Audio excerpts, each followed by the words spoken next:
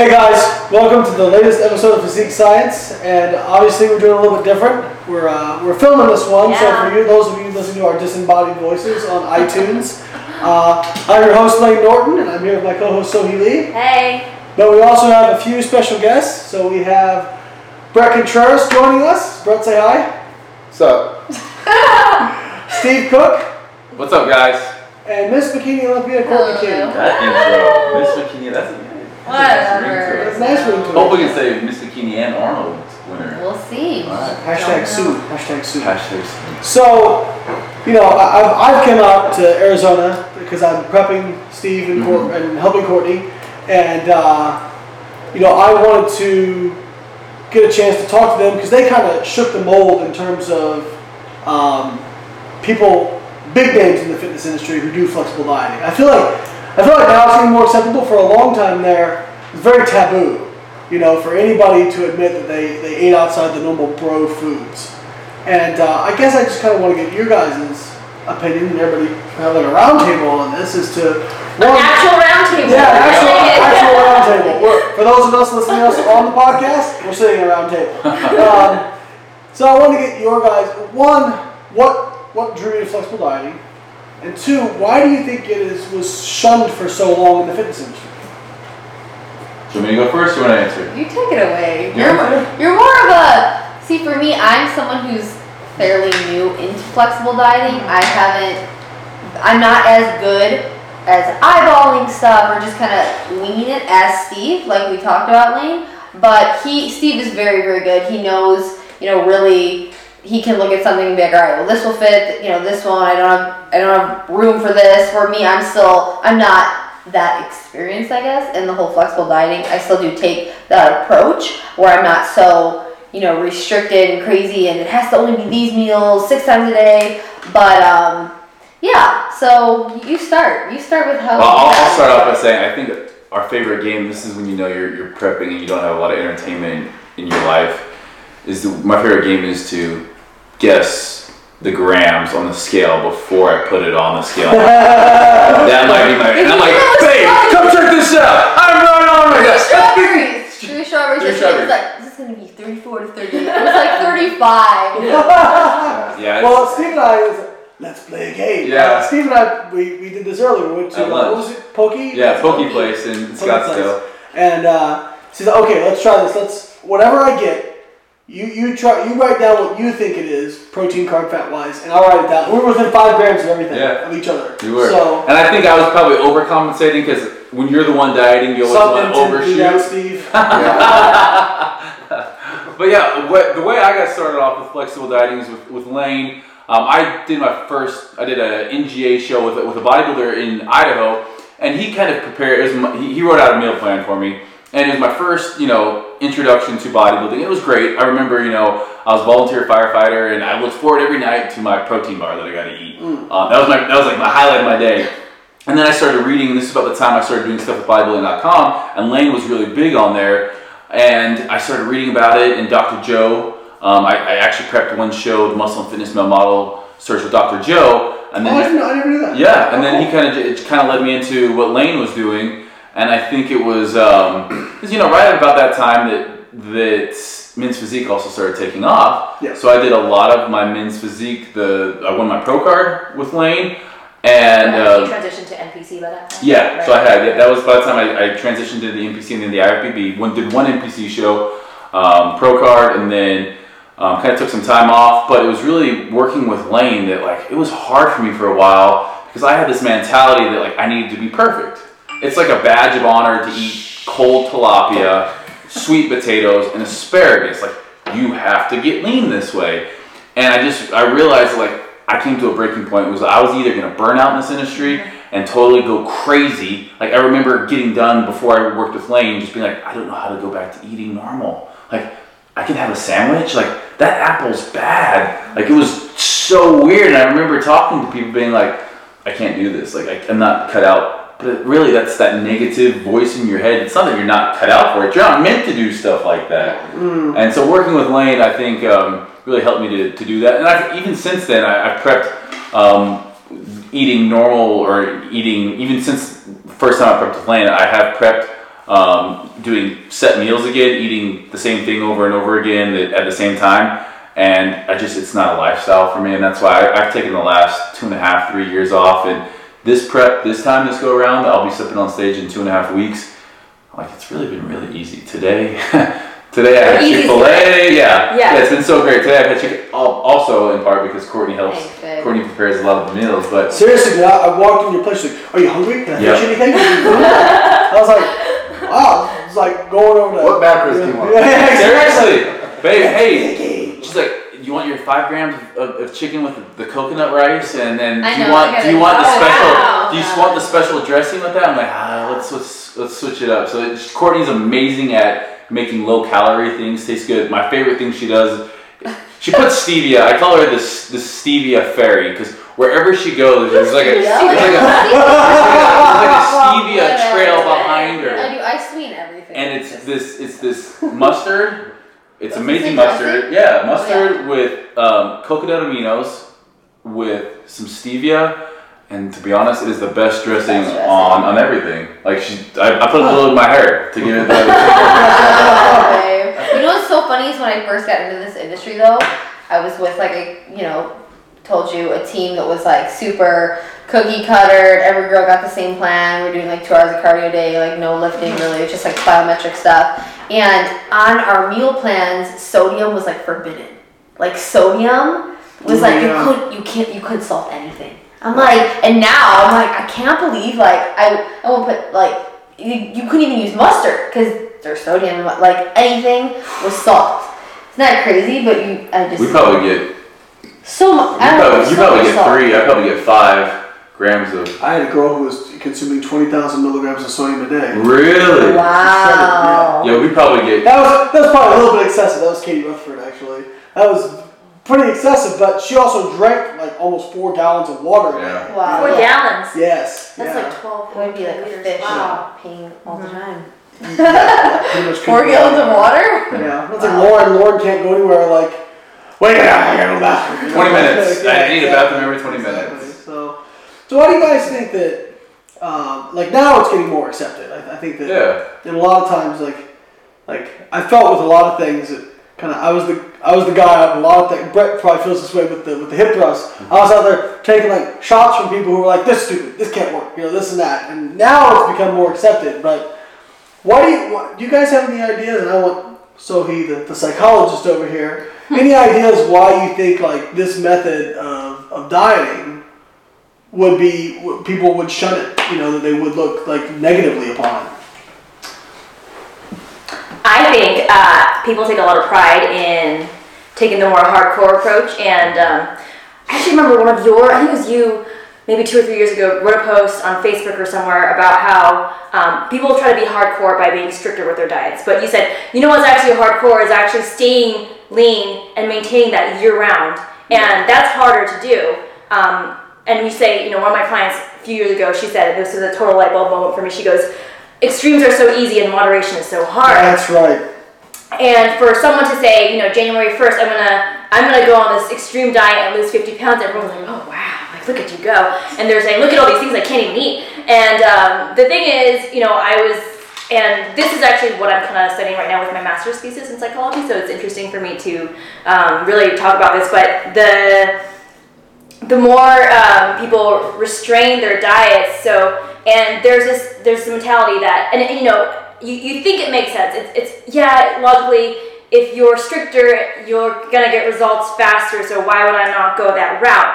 But the problem is, it'd be fine as long as you were actually able to adhere to it day in and day out. But what happens with most people is that there comes a point where with me, and I'm sure with you guys too, after a certain number of weeks or months, you just reach a point of burnout where you're like, I can't do this anymore. And all of a sudden your adherence is dropping. For me, I know when I was working with my first coach, I was on a meal plan, a strict meal plan. Eventually I was on like 900 something calories a day, 6 days of cardio a week. I was a full-time college student. I was a freshman also, so trying to juggle all of that, and then by the end of the 6-month period, I had just gotten to the point where I was following the meal plan for 3 days and then binging every third day. I'd start binging, and then my weight, started creeping up, and I go, I don't want it, and for a long time I just kept thinking this isn't working because I'm not being strict enough. But that's actually the opposite of what you should be doing. Yeah. And I think, one of my clients just last week was telling me, one of our check-ins, she goes, since working with you, I've prepped for a show, and I've put on maybe 2-3 pounds in the past 4 months since my show. I'm eating more than ever. I'm not spending my life in the gym. I'm doing no extra cardio. I feel good. And she goes, my coworkers ask me what I'm doing to stay this way, and I tell them, I don't restrict foods. I have a little bit of junk food. I have some of this, and they get angry. They actually got mad at her because it was almost like, well, if it's that easy to do, if it's that sustainable, now I have no excuse to not be able to do it. But it wasn't easy because you had to learn how to. And here's the thing: the mindset. Yeah, getting to that point mentally is the hardest thing, I feel like, and that's why I think it's important to teach people the ways of flexible dieting from the get-go, rather than just eat clean first and then we'll teach you how to rein it in later, because that's a really hard transition to make. Yeah. Absolutely. We were talking about this, and I think the biggest thing is with not necessarily with competitors, but with people out there that want to lose weight. Just in the everyday life, that they think that there's some secret, that there's some, and they would.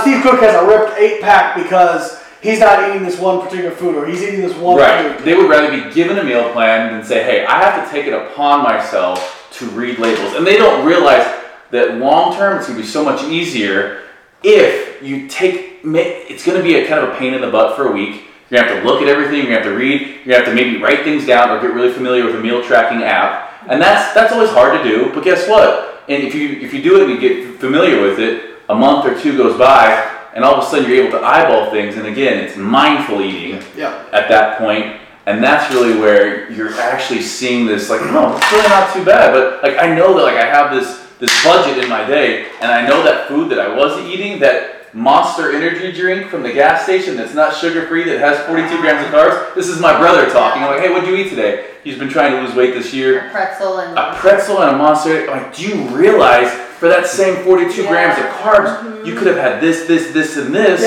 and you're gonna feel so much better on it. But if you love that Monster energy drink, guess what? Like, you have this set amount of macros. Spend it on something else that you want. Have that pretzel maybe or whatever. But the budget analogies is something we love. It makes sense. Like that Monster energy drink. That's a $80,000 sports car. Yeah. Right. Mm-hmm. Because you're not. It's depreciating asset. Yeah. Depreciating asset. Unless you really love that. Unless you really love it. But But you're not. Even if you really love that sports car, if you make 90 grand a year or 100 grand a year, should you buy a sports car, 80 grand cash? Sure. If you can't pay your mortgage, you can't pay your utilities. Well, that's what that Monster is, right? So if drinking that or eating, something that's not very filling, if that causes you to not be able to take care of the things you need to take care of, hit your protein, carbs, and fats, hit your fiber, then you can't do it, right? So that's why I always say flexible dieting, when done properly, is self-regulating. And I bring up your example of the Snickers during contest prep, right? Oh, this is the example. We just talked about you were the Snickers girl. It's when I serve it. 2 days, you're like, I don't want. She was saying she wants a salad. She doesn't want a Snickers. Of course, because it's very dense. And, we had Dr. Mark Hobb on our show. One of my favorite episodes, actually. He's the Twinkie diet guy from. Oh yeah, I remember that guy. I think it was Kansas State. He's a nutrition professor at Kansas State. Awesome interview. Yeah. Ate like a Twinkies bar for like 90 days or something like that. He had to eat like lost a good amount of weight. His health markers actually improved. They improved. Like his blood levels, they all got better because he was still losing weight. Well, body fat was going down. That's the thing. The markers of health, like your markers of inflammation, blood cholesterol, blood lipids, all these things, it's a weight loss effect. It's not a healthy foods effect. If you look, there was a study done by Serwit, and I always reference this because I think it's a great example. They compared like over 100 grams of sugar intake per day versus about 10 grams of sugar intake per day, right? And they had them calorically restrict, same total calories. Both groups lost the same amount of weight, same amount of body fat, and all of them had improvements in their blood markers, but there wasn't any difference. The only difference was there was a very slight greater improvement in cholesterol in the group that had lower sugar. Both groups improved. But not significant. It was significant. It was significant. Okay, so that was but you can explain it easily by the difference in fiber intake, because fiber binds cholesterol and causes you to excrete it. So the group that was low sugar had more fiber. That explains why the cholesterol was lower. My guess is you equate it for fiber.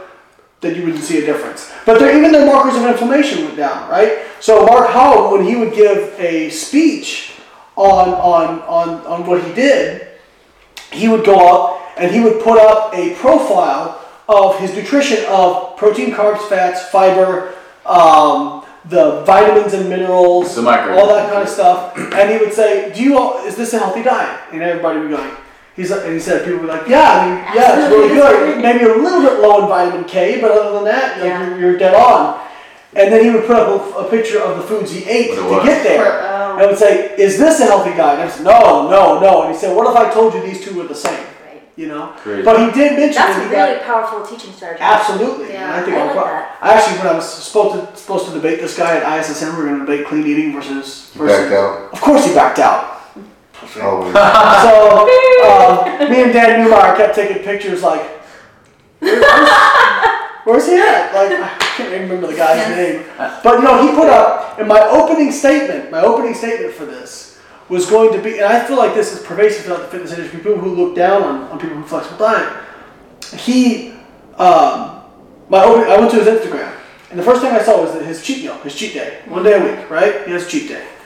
I calculated the calories he had from junk food. It was about 7,000 calories, right? And then I went back and looked at how much junk food I ate per week, flexible diet. So it's just spread out. It's about 4,000 calories. So I was actually eating less junk food than the quote-unquote clean eater. That's my and Layne, that was kind of what we talked about too in our previous video. How I thought it was super good because I'd go hard Monday through Friday. And then Saturday night rolls around, it's like, all right, I have a little something, your cheat meal, and then you kind of break it. You reward yourself. And then it's like, you just go off the bandwagon because you've been and then you spend 3 days trying to get back down to the body weight. And then all those calories that I just consumed within, 24 hours, you go from Saturday night up until Sunday, it's just kind of like, what are those days prior even, and what you do is you put yourself on the roller coaster. Exactly, and like that yo-yo effect. One of my I put up, and I feel like it's one of my more brilliant memes I've ever put online. It was the Joker, like the Joker meme where it's like, do this and people do this, but do this and everyone loses their mind. So I said, binge on chocolate, no one bats an eye. But make it fit your macros and everyone loses their minds, It is true. That's what your earlier question about why was there this backlash. I think that's one of the main reasons. It's like, and I'm guilty of this. Like, you don't want to take a picture of your, your clean meals. What clean means. It's not fun. So when you splurge, you're like excited about it. You want to take a picture of it and put it on your Instagram or whatever. And then you're hashtagging IFYM. And in fact, I pulled it up while we were talking. This was the first image that came up with IFYM. Waffle and syrup Oreo. Shit. Is that a new thing? Oh my God! Is that real? I've seen these before where it's actually fake. I've seen the fake Oreos too. That's the first thing that came up. If that's not one, it needs to.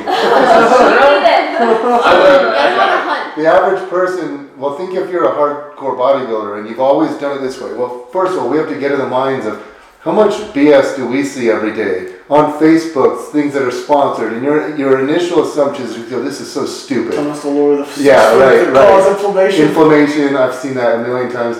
So we're trained to kind of roll our eyes at everything that comes by. So then you start hearing about this IFYM, and it's always someone. Initially, it wasn't the bodybuilders doing it. It was some skinny kids on the message boards. Yeah, exactly. And you're like, they're posting pictures of their top charts, and you're like, So I can see why they would initially. They want to show how much junk food they can actually eat on it, and that's just not really the abusing purpose. it. Yes. That's not what it's supposed Well, to we be. talked about this that's the too, thing where people think, if it fits your macros, it's just like you only eat those. If it fits your macros, people only eat like donuts and Pop Tarts, right? But that's not essentially the case because you can still track and you can still eat your clean bro food or whatever you want to call it. Absolutely. I have the Ronnie Coleman DVDs from back in the day. He was ketchup on fries. Yeah, he was flexible dieting. Actually had Jake Watson. Was he? I watched those. Well, he wasn't. He didn't call it that. real. Right. But he was eating fries. He'd go to what was it, Outback or something 3 times a day. On prep or something? Yeah, 6 weeks out from I had But those. there was a name Greatest do whatever you do. Yeah, buddy. They just showed eating, like chewing his. But he'd have like steak, and like fries and a ton of ketchup and Yeah. Yeah. You can't have. And what's funny is everybody freaked out about the ketchup. Like that was the thing that everybody Not freaked the out. fries. He can't have ketchup. He can't. Like, Yeah. The fries are fine though. Yeah. So, well, those are potatoes. You know. Yeah. So. I also think it's interesting because really it becomes down to, and this is more of a psychological question when it comes down to that bad food. Kind of, you love posting it. It's that almost excitement, like you get, you know, the same part of your brain lights up with excitement when you're eating that bad food.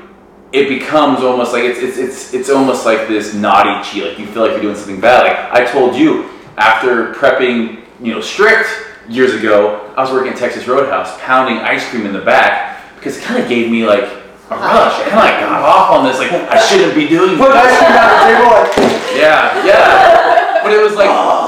That's what I feel like junk food kind of, you know, and I think that, so really it comes down to, it's not really about like laugh crying while yeah. Someone comes in like, I'm not doing anything. It's like, it was like almost like I was like trying to cover up like a porn addiction.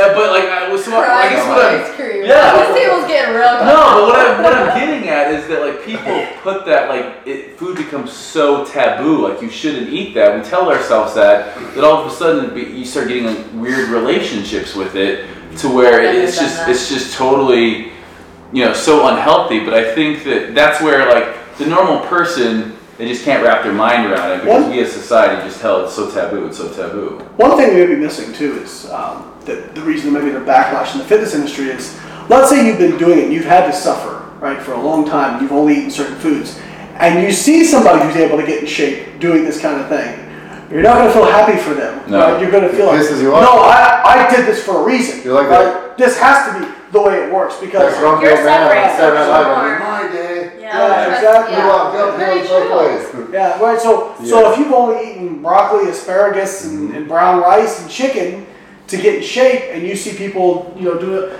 well, and I always say the warrior cry of the anti-flexible. But what about overall health? You know what I mean? So you could get ripped on IFYM because we have thousands of examples of people getting Right. People said, well, you can't. I'm like, wait. So I'm like, well, the science is there. We have the science. We've shown this. Lauren Collin and Bill Campbell even did a study comparing it, even though we know the scientific data is there, to show that there's no difference. If you want to eat clean, fine, that's fine. But flexible dieting is just as good with the same macros.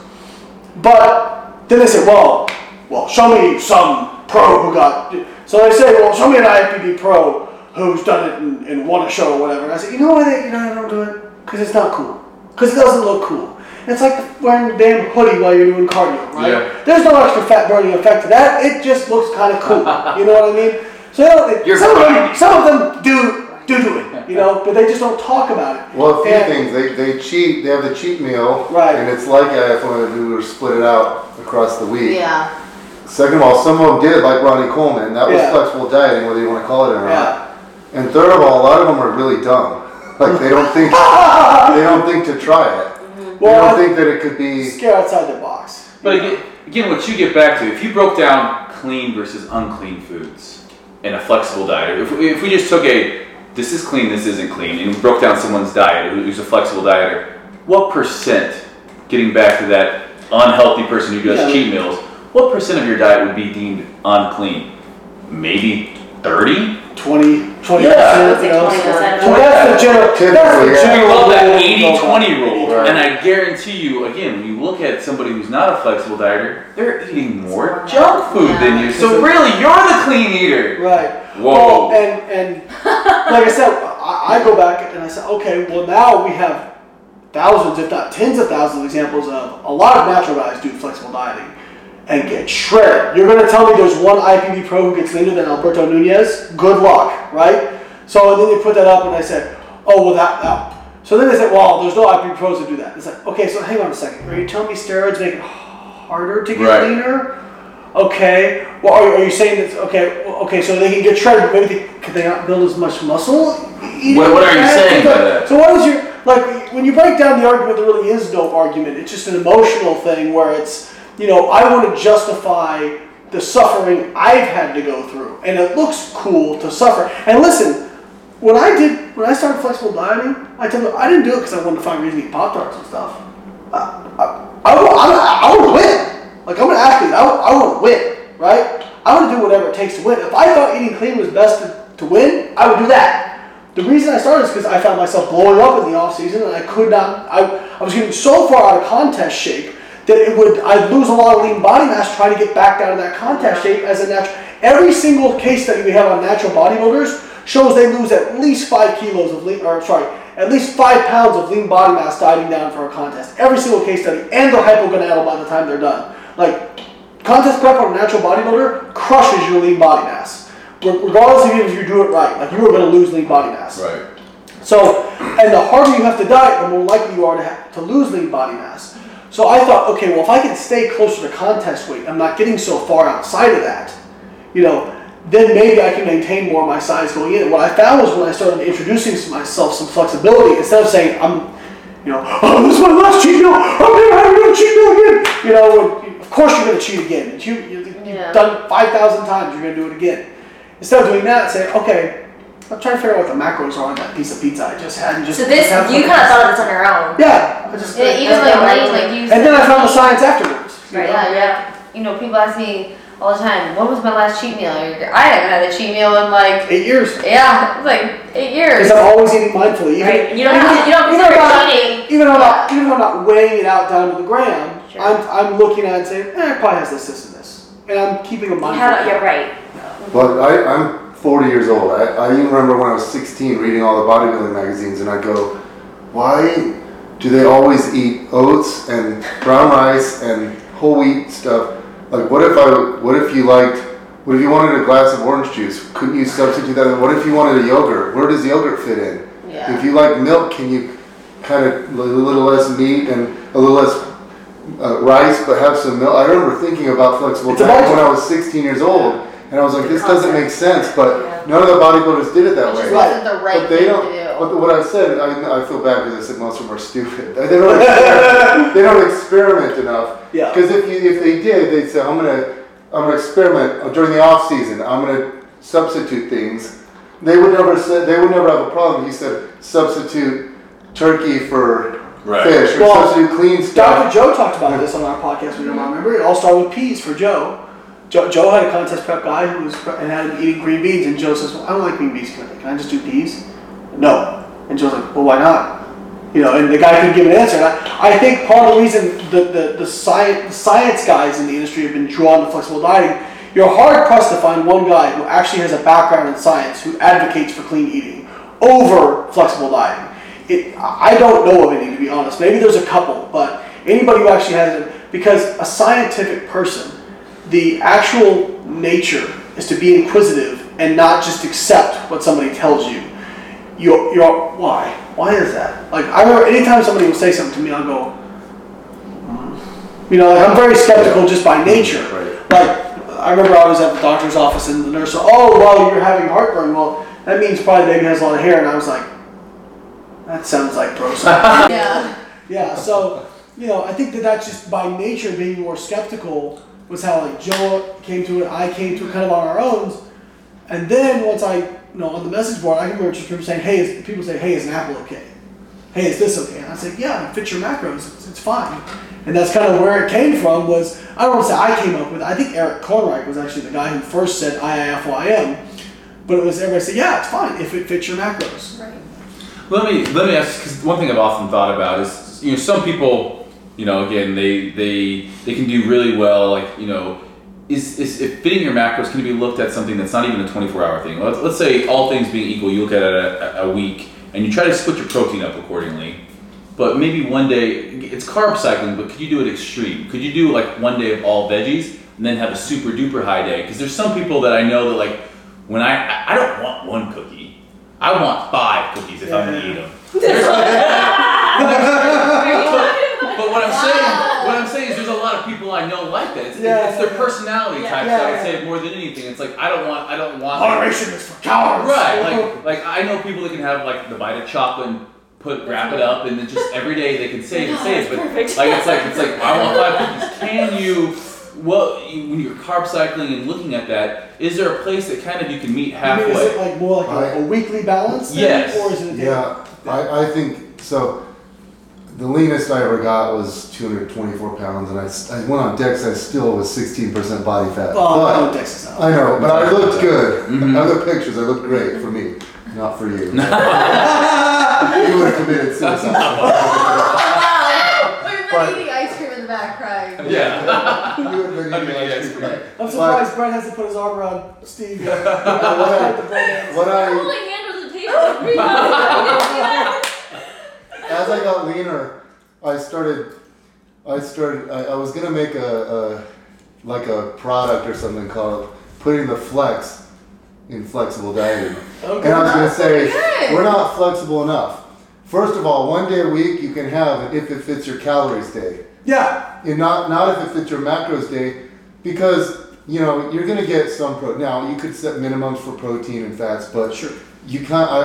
As I got leaner, I was like 1 day a week. I felt like it helped with adherence. Yeah. If I said, I can eat a lot of calories. Usually I'm like 6,000, but I got down to like 3,800 was my lowest. I know. Wow. But, that was the lowest, but I could get 3,800 calories 1 day a week of kind of crud. Now, could I get to like 6% body fat that way? Maybe not, but I do think we have wiggle room, and it's even with protein.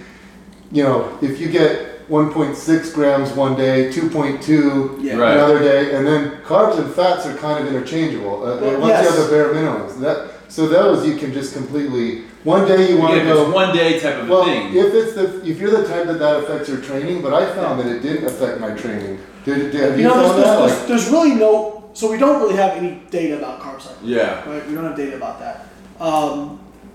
I think you're looking at a hierarchy. It's what you have to look at, right? So yes, it's probably weekly calories are the most important thing. Right. And then below that is weekly macros. And then below that is your daily calories. And then below that is your daily macros. Yeah. And you go down, and by the bottom or the absolute lower rung of the hierarchy is meal timing and these sorts of things, right? So what I'll tell people is, I would prefer that they get closer to their macros, just because I think there's something to be said with consistency in terms of what you're feeding your body, in terms of the macronutrients it's seeing. Because if you're used to a certain amount of carbohydrate, if one day you flip it, your body's more used to metabolizing carbohydrate. It's not used to metabolizing that much fat. It's like, let's say you're on a low fat, higher carb diet, and you flip it, you're doing high fat, low carb. There is a lag time for your body to get adjusted to that. So now, is it better to say, like you were saying, 1 day a week, say, no, don't worry about, The intermittent fasting approach almost. Right. Well, and I'll tell people, I have clients that say, well, listen, I know I got this trip coming up, it's going to be 2 days, and I know I'm going to be eating more of this. Okay, well, let's cut 300 calories per day out of your week, right? And then give you some more flexibility when you go out there, right? That's okay. And I'll say the same thing, like if you know you're going to be traveling, you're doing these sorts of things, what I'll always say is that the meals you can control when you're on vacation, go low carb, low fat, right? So at the meals you have less control over, you have more flexibility to fit it in. And usually what I'll do is I really try to have like lower fat, or if I'm traveling, lower fat, lower carb breakfast, and something that's just really easy. So like as it gets later in the day, I have more flexibility. If you have a pretty high carb, high fat breakfast, now you kind of like roped yourself into what you have available to you later in the day. And speaking to that, everything else, your self-control is like a muscle. The more you use it, the weaker it gets. So we start at the beginning of the day, and we're going to be on our diet, and we're going to hit our breakfast to tea. And then what happens at 10 o'clock when you've had to make a million other choices throughout your entire day? Psychology. Yeah, you made a million choices throughout your day. You're left at the end of the day, and you don't have any more strength to give, that willpower. And that's when you will have to be stressed. Exactly. Do you want the psychologist to chime in about that? Yeah. I was a biology psychology. This is called ego depletion, and I am like, it's obvious there's ego depletion, but there was a new meta-analysis that came out that showed, well, yeah, I read it. Yeah, I actually read it, but she can comment on it. So I was actually like, it's my first year of my master's thesis right now in psychology, and I'm studying the psychology of eating behavior. And for the whole, I would say the first 10 weeks of my first semester, I was meeting with my advisor every week, and I was trying to do a study on ego depletion, which is the idea that whole self-control is limited. And he was just kind of like iffy about it. And not long ago, the meta-analysis came out where they had, I think, 47 different labs around the world replicating the same exact self-control protocol, and they found that the effect size was actually not as big as they initially thought. So now they're trying to say that maybe ego depletion is not an actual phenomenon. And there's actually another study by Carol Dweck, who's a psychologist at Stanford, who showed that whether or not you're limited in self-control depends on your belief about whether or not you think ego depletion is a real thing. So if you if you're taught to, if I say to you, hey guys, there's a thing called self-control, and guess what? It's unlimited. And then you guys will perform better on some cognitive task. And then another group will say self-control is limited. The more you use it, the less you have. So then they'll start going in that direction. So there's some conflicting evidence, and so I don't really know what to think right now. But there's a lot of evidence for it, and there's some against it. But there was a good letter to the editor that was written on that I read that I was like, yeah. Because I think it's obvious. Right. I know for me, when later in the day, if I had a stressful day. Well, and do you find that? What Corey Probst said on our show? Actually, was that self-control is fatiguing. Yeah. Yeah. That's I personally. Yes, I find that to be. I mean, even like, okay, me too. Even little choices like, do I speed to get home? Like, I'm not going to. Like that. Every choice we have, to me, and it's always made sense. Like, the more you use a muscle, the weaker it gets. So then, is flexible dieting bad for decision fatigue? Well, I mean, there's a balance. Yes, Great, what should I have? Some people trade one disorder for another. Absolutely, like they can.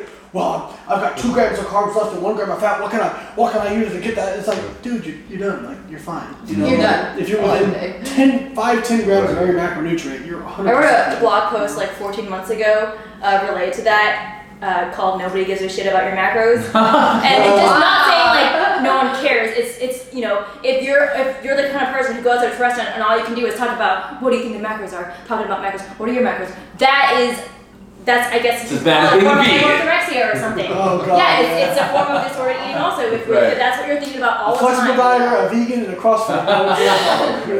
Yeah. But you know, the cool thing I will say about self-control that I really like that no one here believes this right now is that there's this big misconception about being lean and adhering to a diet is about having more self-control. That's not true.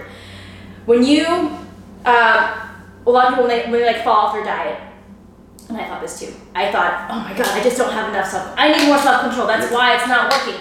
But there is so much research now that shows that it's actually the people who rely on their habits, which is my thesis, their habits more on self-control. They're the ones who are healthier year-round. They're the ones with lower BMI and with healthier lifestyles overall. So it's not that you need more self-control, you actually need to build better habits. So they're kind of two sides of the same coin. Because habits, you don't rely on self-control. There's no cognitive effort involved. There's no conscious thought. You kind of do it automatically. So it's your default behavior. That's funny because like people ask me like, oh, doesn't it bother you to track like that? I'm like, no.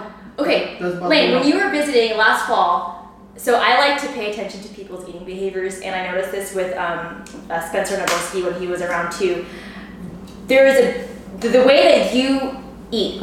You go for the low calorie butter. You go for the Splenda over the sugar. The brown sugar, right. It's egg whites. Egg whites over whole eggs. Not all whole spray eggs. butter over like actual butter.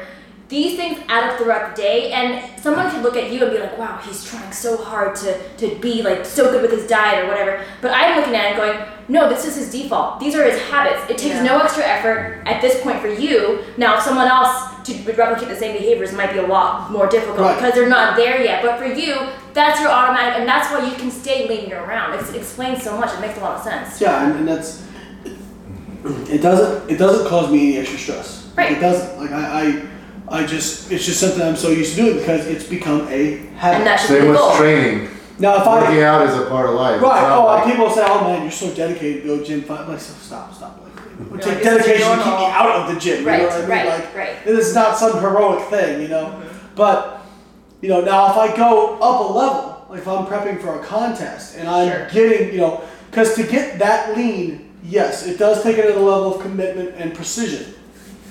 For me to go up to that level, yes, that will be fatiguing for me. Like I will. Sorry, monster. I will get to the orange one, bro. Lay off the orange one. So I will get to a certain point where I'm just like, I would just love to eat, like, take a bite of a protein bar and not track it. You know what I mean? Like that sort of thing. And that's what we're about that a week and a half into Every little success. detail matters for you guys, but that's really, really extreme, and that's not what you guys do year round. Right. And So, short periods of time. And this is, I think, one of the hardest things for a competitor is going from this where you are stressed because you have kicked it up a notch to, okay, how do you limit that? I just want one bite, because usually what happens after a show, you're eating Reese's peanut butter cups backstage and you have donuts, and then what happens is you start guilting yourself. Yeah. And you never come back to just mindful eating. So you know that's interesting. That reverse diet is so important. And I talk about, like, if we're talking about competitors or even like people who, like, most people die for something, right? Yeah. Like there's a vacation, there's a wedding. It's an event, yeah. I talk about like the transition period, which is like literally that day or that night after whatever it is whether your diet's finished. That's very crucial. I see people put a few pounds on and it just, the negative mental place it puts them in. It starts them on a downward spiral. So, yeah. and they just go into fuck it mode. Yep. Right? And one day turns into a week, turns into I can't control my eating, and then all of a sudden they're back on a diet again. So Right. I binged after every single one of my shows except the last series of shows. And I dieted for almost 35 weeks for those shows. And the difference was, I didn't count macros after I was done. I didn't want to. I just said, you know what? My cognitive restraint was, I'm going to eat until I feel physically full. And I'm not going to eat past that. Because physically full and mentally full are two totally different things.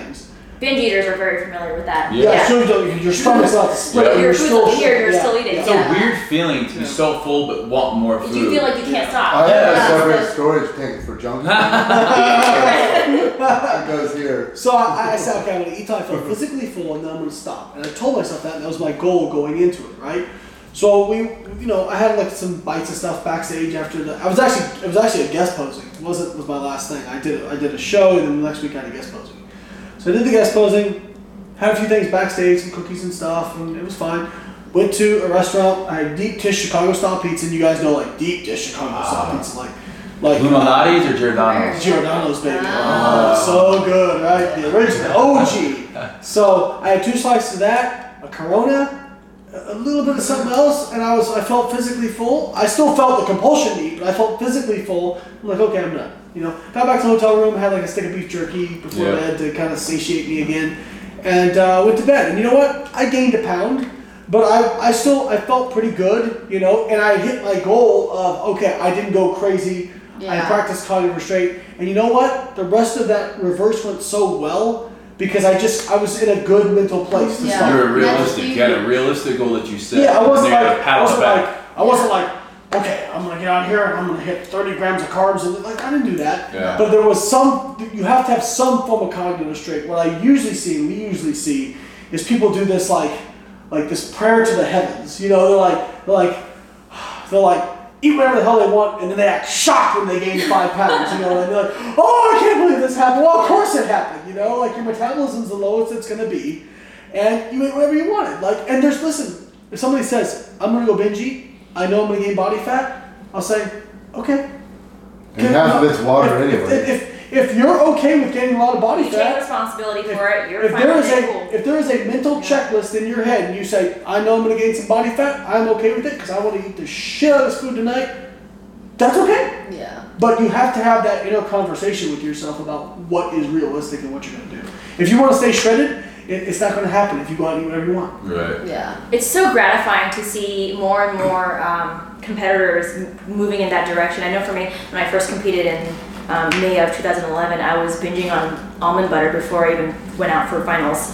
And within 2 weeks, I gained back the 15 pounds that I lost. Oh, and then, over 10% body weight. At that point, that was what now, almost 6 years ago. I had kind of completely written off, competing is unhealthy and it's bad for you. This is what happens. And then after a while, you kind of take some time off. You become more educated, and a little more open-minded, and you realize, it doesn't have to be that way. So then when I competed again, and Layne, you were the MC for when Paul promoted his first OCB show in Tampa in November of 2014. That was kind of like my comeback show. And I remember I did like a 20-week ghost prep where I didn't really tell anyone about it because I didn't want to pressure of anything. But that was the first time where I took my time getting the body fat off. But I also had a very clear understanding that once I competed, that was not the end goal. that was just a pit stop. That I had so much more ahead of me. And you know, when I was first competing, my thought was just do the show and worry about the aftermath after the show. Don't even think about it. But now I had a plan in place, and I understood. Okay, I want to get this weight off, and I want to keep it off. So The diet it's after been the kind of diet. cool. Yeah, it's now been over 2 years since that show, and I've maintained within 5 pounds of stage weight. I can stay lean year round. It's not hard. It's you know, I've made this my norm. And Did you have an immediate goal after you stepped off stage? Like, so talking to Layne, yeah. I have an immediate goal that it's not Wilk related. I want to do a sprint triathlon coming up after my show. So it's an immediate thing for me. I need goals. I don't want it to always be about looks. Like a show is always about looks, and that gets old. Always, you know, really your self-worth is based on how lean It's you are. exhausting too. It is. So I think it's important for competitors out Yeah. there to have something Powerlifting that's not, for me. that's Yes, not I did. physically related in terms of how you look, but maybe your goal performance is goal. now, your goal is now to deadlift 500 pounds or whatever it is. Or even if it's not fitness related anymore, even if your priorities are allowed to shift, you do not always have to make lifting and bikini competitions or physique. That does not always have to be your first priority. Because the more you focus on it, the more like hypersensitive you are about it, and it just. And sometimes you can't enjoy it anymore. Yes. No, and then it becomes exhausting. Right. So I think there should be a pamphlet outside of every auditorium as you go out. People just get as you're done competing, you get off stage. By the way, here you go. Here's your trophy, and here's a pamphlet on reverse dieting. Might be for Avatar. We should just get this out for Avatar. If you don't want to blow up 20 pounds afterwards, read this. And actually, so I've got a small group of women that I've been working with. So my therapist, who I go to, she's more like a life coach now. She will organize a small group of women, and we're teaching them flexible dieting. They're using Avatar Nutrition. For those who don't know, shameless plug, Avatar Nutrition. $10 a month, custom macro coaching. That's an automated system that I help design. And there, you know, I just read a post in the Facebook group. We have a private Facebook group for them. We actually want to see like if there's any difference in mental health as well. Like we're tracking like mood status and whatnot. And these are people who have never done any kind of, like they're outside the fitness industry as far as you can be.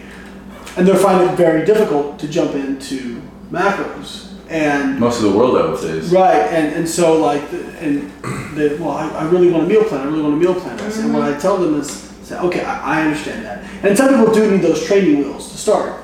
But what I do tell people is, listen, this is a skill that it's like budgeting. Like if you want to get wealthy without budgeting, it can be done, but you're gonna have to make a lot more money, right?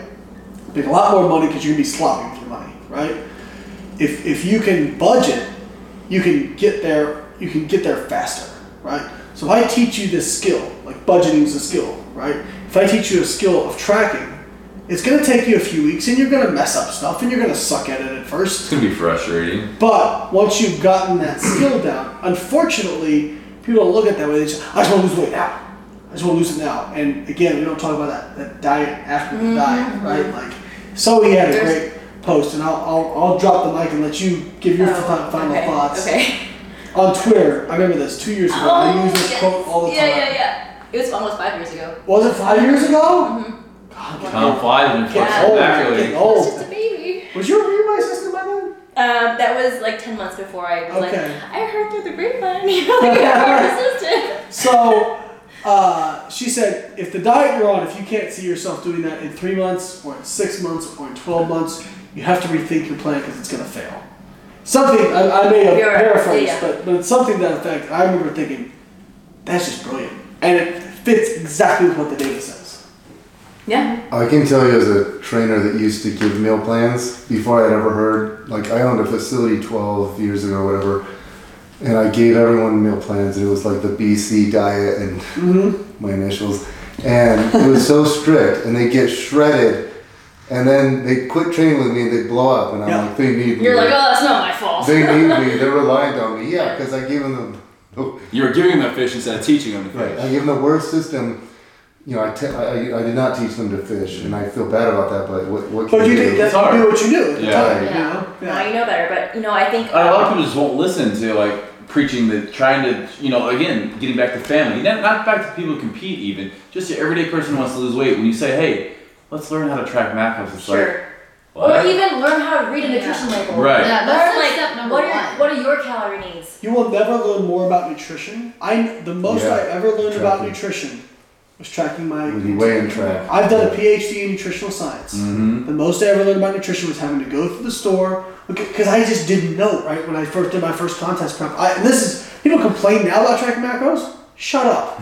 I used to have I had the complete book of food counts, and I had to go. Okay, Brussels sprouts. Oh, I had that. Pages. My first competition, Yes. I had that too. In the back of my workout journal, I had all the lists of foods that I liked and what the calories were on. Yes, yeah. So I had we had to pick through books to find it. Layne had to use an abacus. Right, so 2001, yeah. So I would have to look through the page and find it, okay, and it would just give the serving size. So I'm like, all right, so I'm gonna divide the serving by the amount I had by the serving size, then multiply the protein, carbs, fats by you that. have to use 1.7, you know, like I was doing it on a sheet of paper, you know. I did that, but I learned so much about nutrition because I didn't know what a high protein food was. Sure. I didn't know what a high carb, low fat food was. I didn't know what a high fat, low carb food was. But I remember one day I spent 3 hours in the grocery store just going, is this high protein? No. Is this high protein? No. Is this high protein? Is this low carb? No. Is this, Right. And I based my diet around what would fit, you know? Yeah. And That's so, our second most fun game is going to the grocery store and reading labels. We do that on a date all the time. You go, it fits. I've also found this. I've also found this. Look at this compliment, babe. We can use this.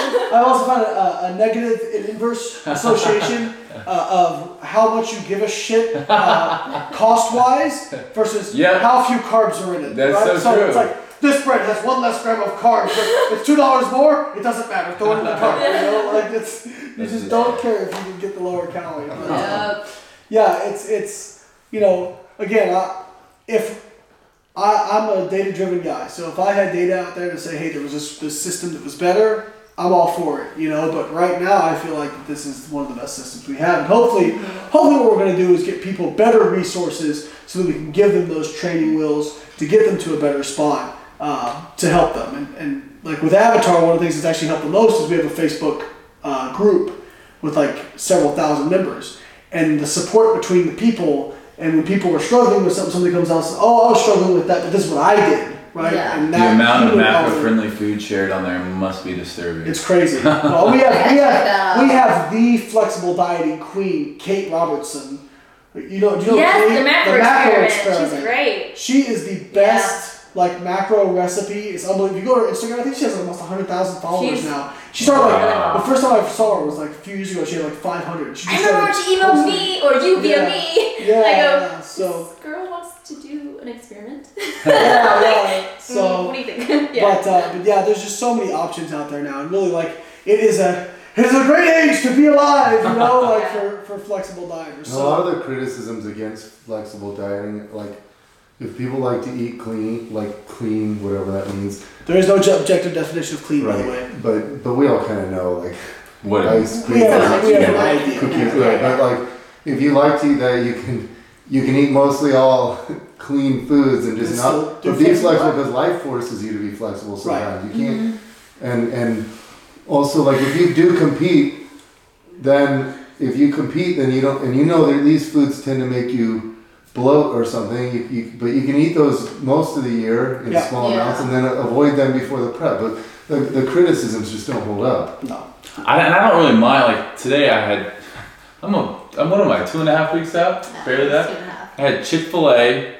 I had. What is the deal with Chick-fil-A? Why is everyone obsessed with Chick-fil-A? Because it's great macros. I've never had it ever It's great either. macros. I've never had it. It's amazing. Missing out. Great macros. No, And then we had I've Poke had a line. at the Poke spot, and then I had some popcorn, and it might make me, it's not my normal foods. If it makes me bloat or whatever, more sodium, I don't know, whatever. But I know it's it's much better than me taking a bite of one of these things on clean eating program that I followed, years ago, and then and then cheat. And that's the point. It's mindful, and I really think this is a good video for people out there that even if you do count macros or if you're familiar with it, this is a good video for someone out there that's not even aware of what macros are. What are these macros? What's a macro? People keep talking about those. Invest some time into just learning about that, and then just take 2 weeks and don't change your diet. just start tracking, and all of a sudden you just become aware. Just pay attention. Yeah.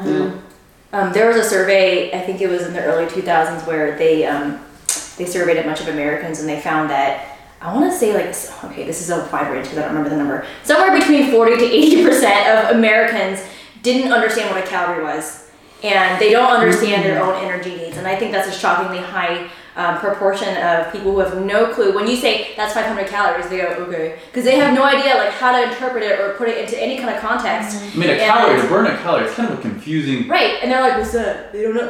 To raise one degree of water, one milliliter of water, 1 degree. But even to the average person, 1.18 joules. Like, what does that mean?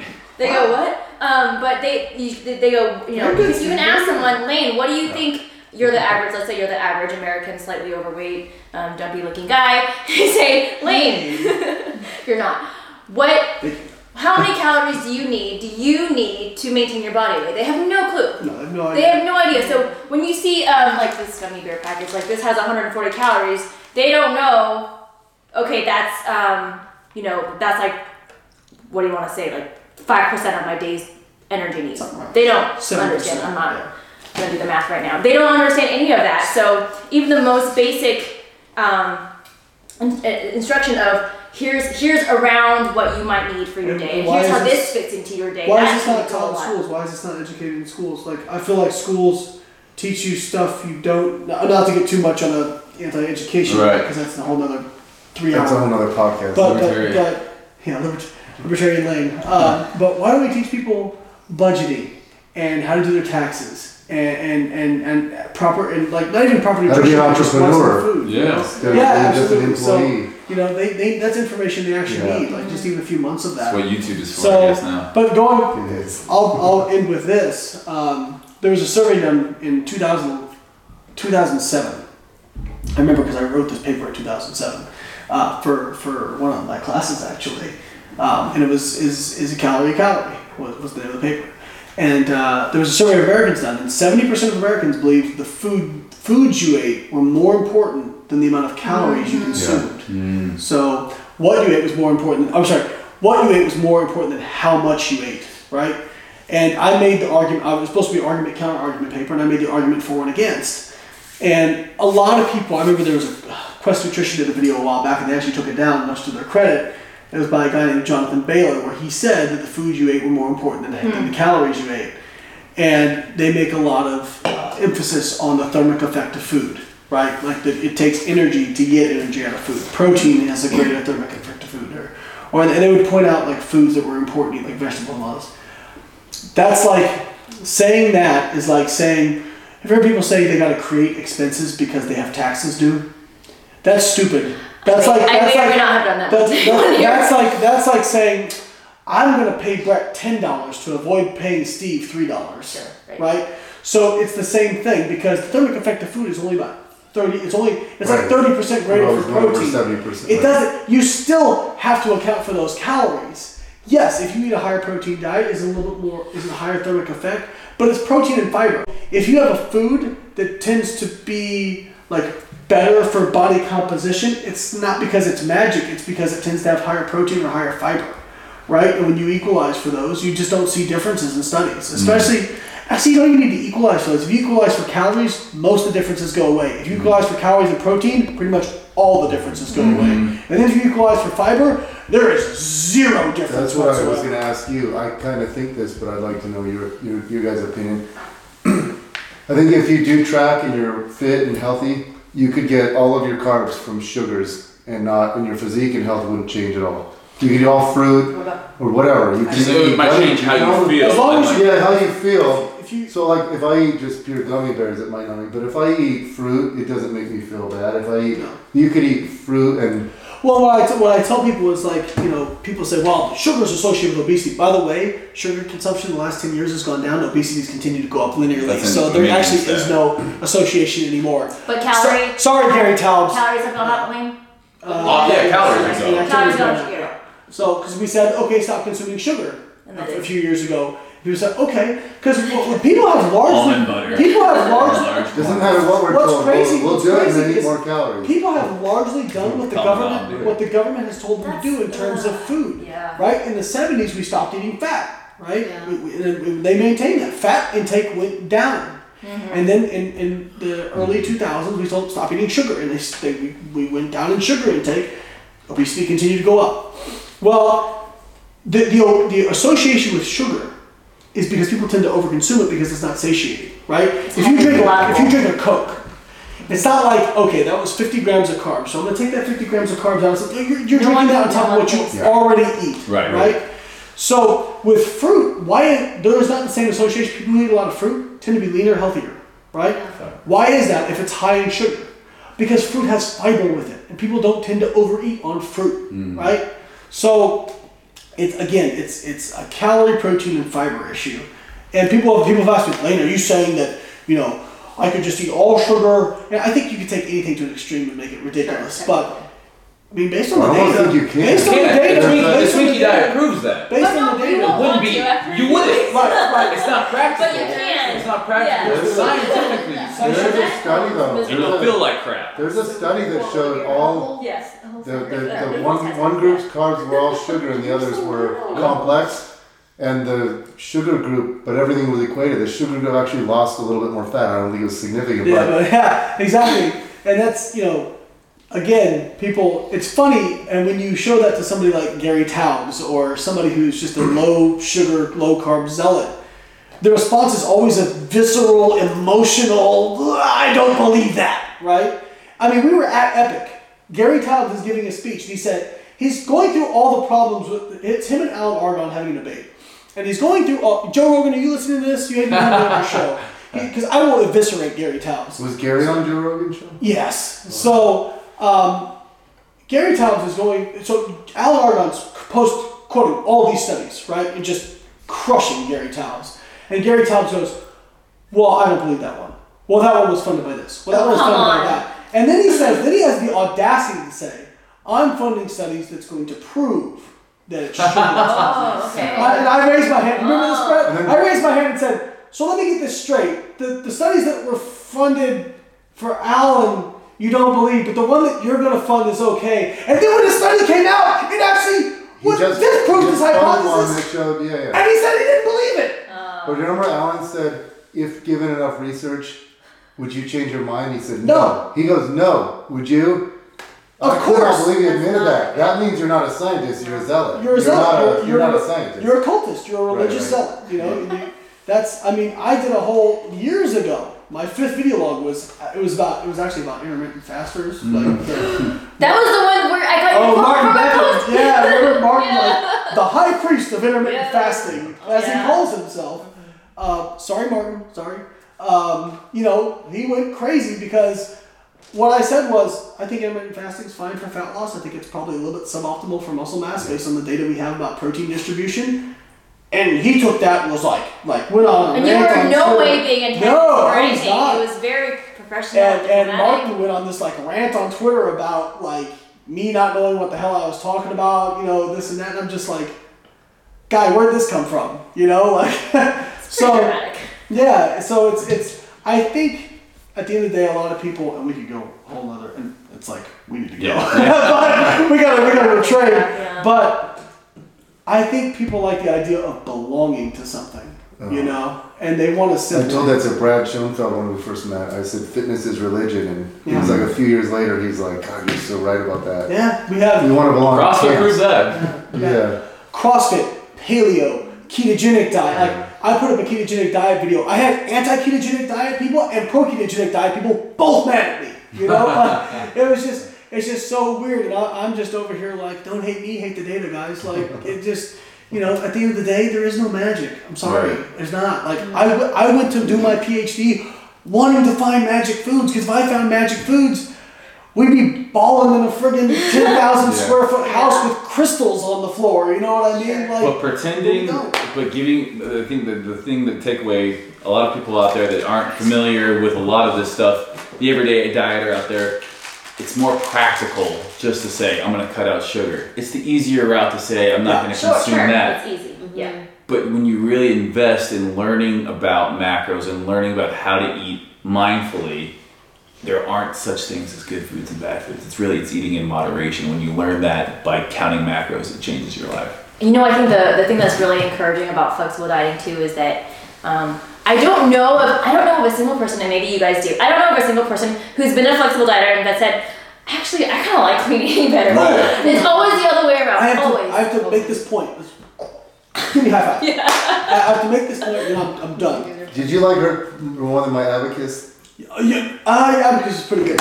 Yeah, high five. So, our viewers out there under 20. So Lauren and Bill Campbell and Lauren Collins' study, they surveyed them afterwards. Okay, so they had like 27 people in the study, right? 13 in one group, 14 in another. And they polled them, and they had one group doing a flexible diet, one doing a meal plan. And they polled every single one of them, and they said, if you had a choice now, what would you choose? And every single one except one person said that they would choose a flexible diet. Even people who crushed it on the meal plan, who did really, really well, they said, I would choose a flexible diet. Are they going to publish that? Yeah. Oh yeah, I was asking about that. I hope they do. You know, adding to that, when and then we're done. I think at this point there are a number of studies showing that. I think the big one was in 2005 where it's called the A to Z study, where they compared 3 different diets. They compared the Atkins, the Orange diet, and the Zone diet, and comparing weight loss between the 3 groups, and they found that weight loss was equal, and actually the biggest determinant of weight loss success was dietary adherence, not any specific diet. But the other thing I'll add to that from I've talked a lot about quality of life and mindset and everything. I think that if you can stick to a meal plan and your dietary adherence is 100%, that's awesome. However, if your quality of life has gone to shit because of that, that's not a win. You are not better off for it. And so I think, you don't want to just look at your adherence. You want to look at how it's affecting your day-to-day life. How do you feel physically, mentally? Are you in a shitty mood? Are you a horrible person to be around? Has your boyfriend broken up with you and left because you're just a witch? Like, those things matter too. So I think flexible dieting in that regard allows you to maintain high dietary adherence and adhere to the, I guess you can call it the hierarchy of nutrition, or the nutrition pyramid, where overall calories matter most, and then protein, and then carbs and fat, and then nutrient timing, and then meal frequency, supplements, etc., and so on and so forth. It allows you to pay heed to that while maintaining some semblance of a life, without losing your personality, and without becoming completely consumed by your contest prep or whatever it is that you're preparing for. So that matters too, not just body count. Absolutely. I love that. Well, Yeah, it guys, does. thank you Yeah, all. that I think that was a great podcast. High fives all around. And Solid. Thank you. we're out. Thank you.